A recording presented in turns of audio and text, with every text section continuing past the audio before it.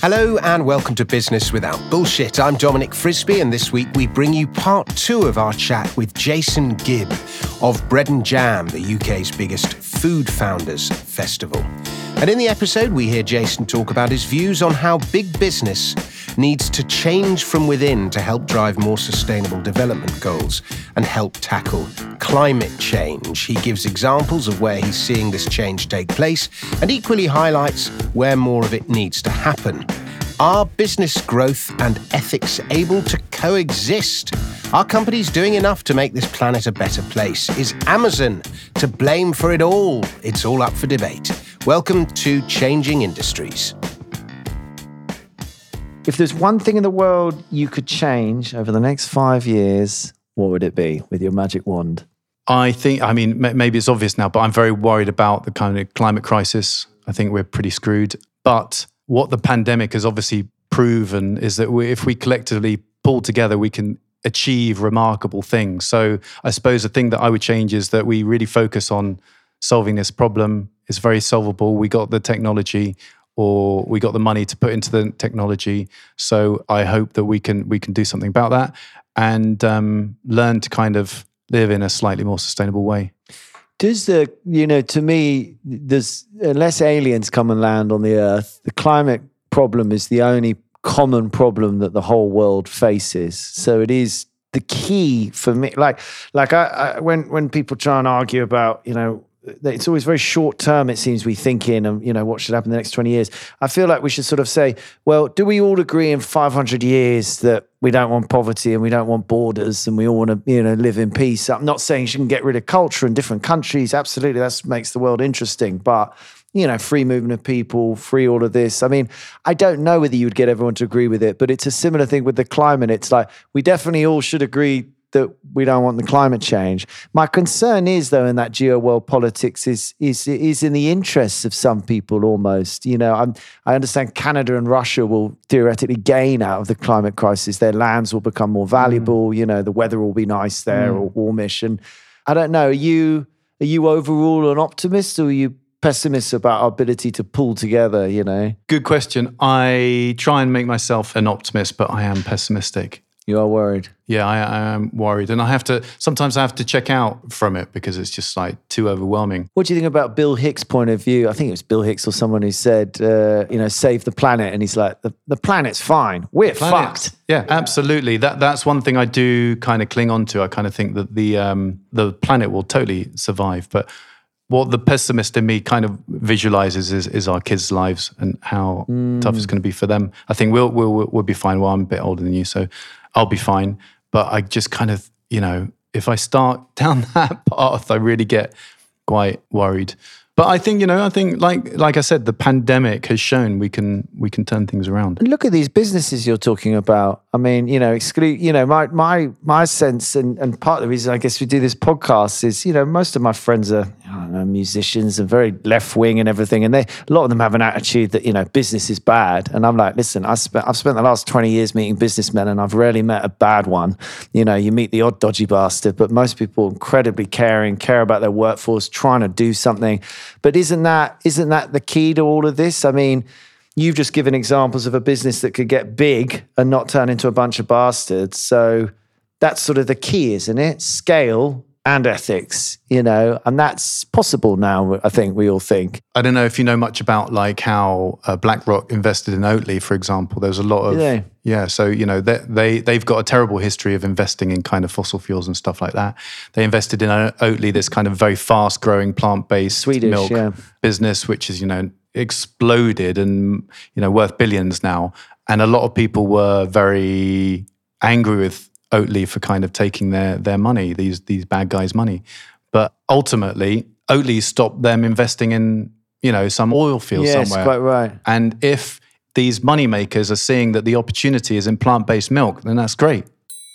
And the problem with the growth conversation is if you don't tell an investor it's going to grow, then there's no point in investing. But I agree with you, growth, like the whole argument when they really break it down is for us, it's sustainability is about us getting off this addiction to growth, isn't it? And it's quite hard to dismantle that from an investing point of view. It is, yeah. And I don't know if I've got it quite sorted out in my own mind how that's going to pan out. Because I know we have to consume less. Yeah.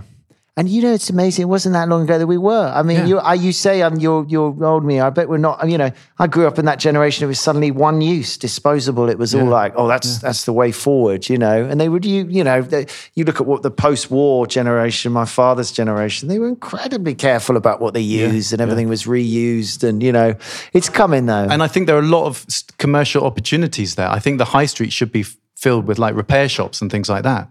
That's a great thought. Yeah. Our clothes, we need to reuse them. We need to fix our washing machines, and we need to, there's huge enterprise in that. I was reading a thing the other day about people used, and this is within, probably our parents' memory.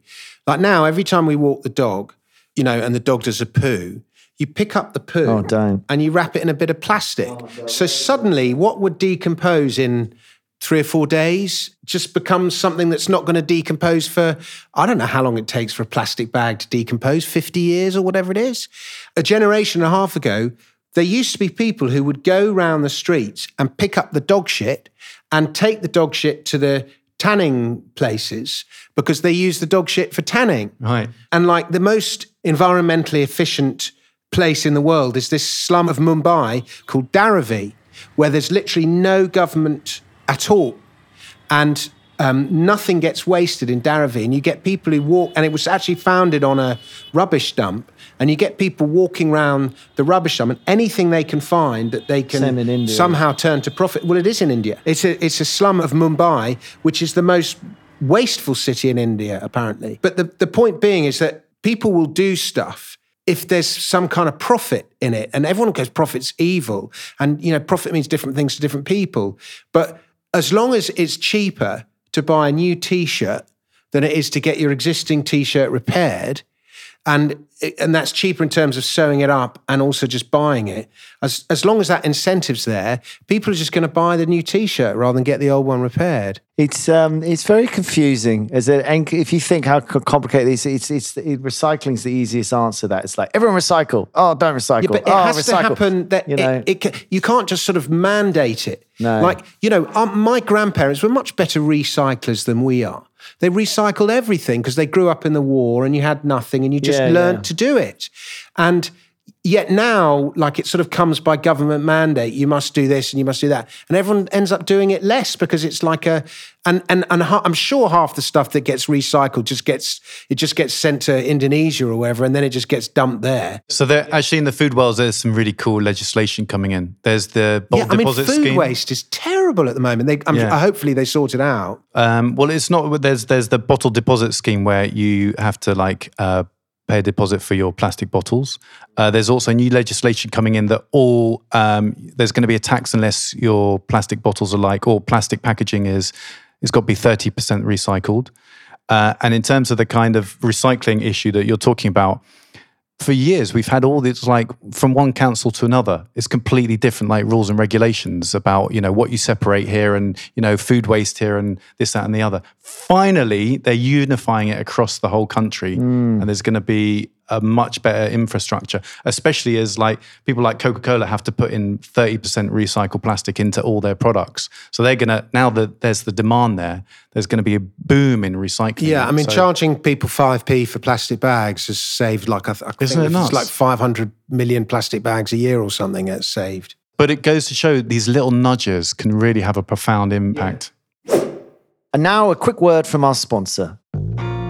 At Uri Clark, we understand that many of our clients want to be better informed about the issues they face, but don't have the time to wade through all of the legalese and accounting jargon to get there. We know that people love our easy-to-read quick guides on the most common problems facing our clients, and if you're here, then you probably like podcasts. So we thought, why not combine the two and make it even easier for people to access the knowledge of our team of multidisciplinary experts? Dominic Frisby sat down with Andy Uri and Mike Darby to talk about online cloud accounting.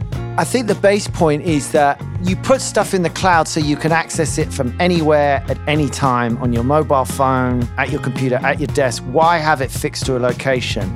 It's a huge advantage to put stuff in the cloud. It means that a small mobile phone with a browser can have the computing power of an enterprise system anywhere in the world. what it then is leading to is information is becoming real time, is being entered as you go, not historically.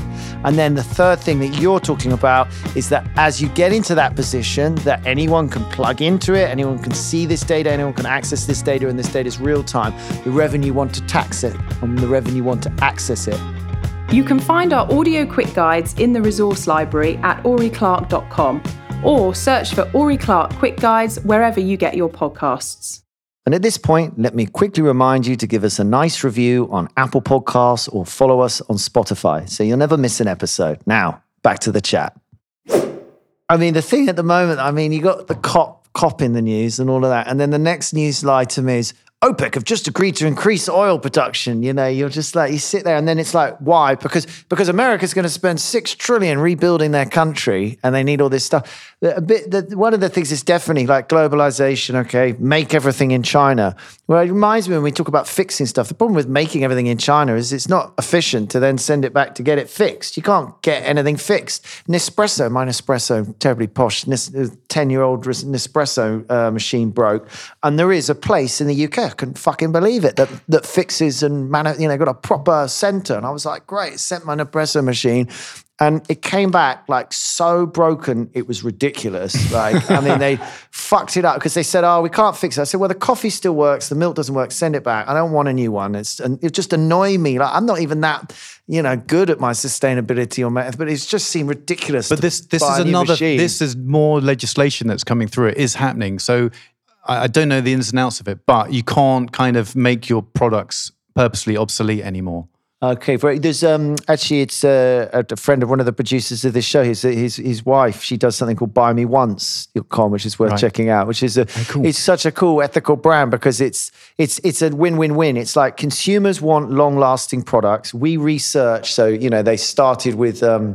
What are those wonderful things you cook in from France? Le Creuset. Le Creuset. So it started, she bought a Le Creuset and she said, it lasts forever. It's made of steel with ceramic. My wife's just taken over our kitchen with Le Creuset and she keeps stroking them and hugging them. And I've never seen her happier, to be honest, other than when we got the dining table. But anyway, so then they research products that are made with the least obsolescence in them, Great. Made to be, and you think, fucking hallelujah. Because at the moment, I mean, it's like a deal with the devil, like Amazon, doing this deal with China, like, right, we'll do the website, you make the crap. Let's pump everyone's home full of crap. It's fucking hilarious. And we're just literally like, doesn't make any sense. But I don't know, I'm trying to stop buying stuff on Amazon, but as you've said rightly on this, but it's a fucking amazing company. It's so easy. Good. But they fucked our whole high street. I blame Amazon. They're not paying any tax. They've got a competitive advantage that is so unfair. Oh my God, they've been getting away with the tax rules. If you know anything about concept of permanent establishment, they've had to rewrite the rules because of Amazon, because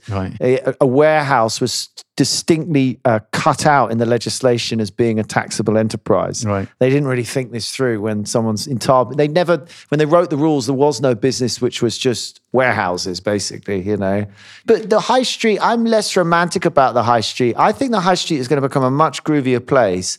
Like people say, we've got to save what it is. Don't save what it is. But I don't want crack converters and stuff. Like, let it evolve, let it, as you say, make it fixing stuff. And the high streets have been shit and homogenous since about the 70s. I mean, Amazon's definitely beaten it to a pulp. Yeah. But the fact that every high street across the country is kind of identical high streets.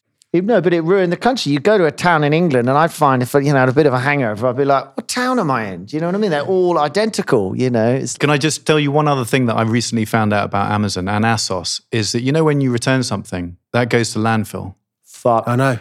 They don't even bother. It's not worth the... Fuck they off. Don't no matter how valuable it is. No matter how valuable it is. It's dumped. I bought a table And again, tennis. they're just changing legislation. We need to intercept that landfill line because I've sent a few things. Well, even if it's not worth the palaver of sending it back. You've just proved my point. It's not worth sending it back to China. It's just not fucking worth it. Just dump it. I bought a table tennis table on Amazon, right, that was advertised as an outdoor table tennis table.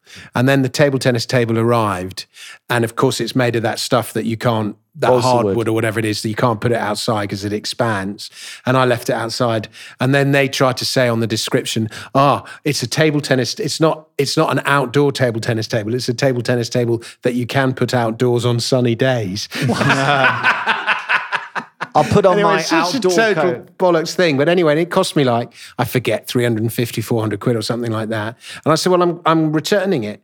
And they went, okay, we'll refund you the money, but it's not worth the courier costs of the table tennis table. So can you just dispose of it?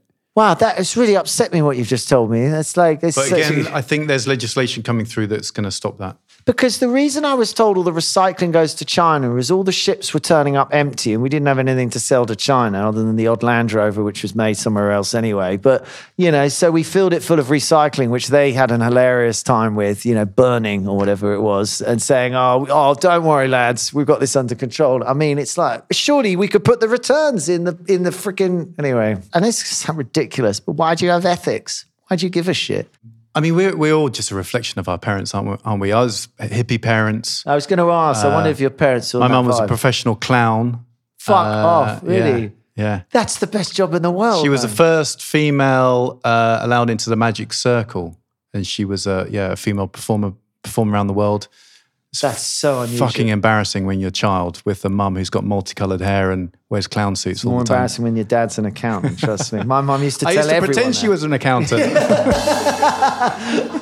Okay. No, I was just curious because I feel it's, of course you could have you've got to have an experience or come from a world where you sort of give a shit. Do you know what I mean? In some ways. And I'm not saying that people don't give a shit, but I'm saying it's quite hard to when you're brainwashed and social conditioning is like vegan is a great example of social conditioning. Up until recently, everyone was like, what do you mean vegan? Like it sort of blew people's brains. I mean, a friend became vegan and it was like, everyone was like, oh, you've given up alcohol. And he was like, what? What's that got to do with it? Like, I don't understand. Why does everyone think I've given up booze? And it's like, oh yeah, but you're in that box now. You know what I mean? It's sort of, so it's social conditioning has such an enormous impact. So if I grew up in the 80s and it was all disposable, it's hard to shake that off because it's sort of, that's the awareness isn't there. You're being taught this is okay. You know what I'm trying to express? I do. The kind of loads of money type Thatcher years of kind of... Yeah. Well, it was... I'm not even sure I'd pin it on anyone particularly. Just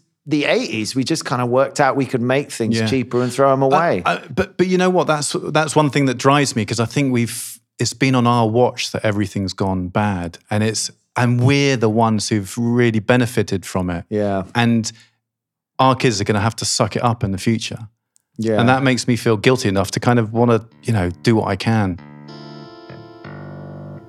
So there you have it. That was this week's extended episode of Business Without Bullshit. Thank you to Jason Gibb for joining us. A big thank you to you, dear listener, and we'll be back with another episode next week. In the meantime, please rate and review us on Apple, Spotify, or wherever you listen to your podcasts. And remember to follow us on Twitter and Instagram @BizWithoutBS, where you'll find more useful business content. Until next time, it's cheerio. Business Without Bullshit is brought to you by Ori Clark. We've been helping individuals and businesses cut through red tape in order to prosper since 1935. To find out how our team of multidisciplinary experts can help you, whatever your needs, email us at contact@oryclark.com. That is contact@OURYCLARK.com or via our website. Ori Clark. You provide the questions, we'll give you an answer.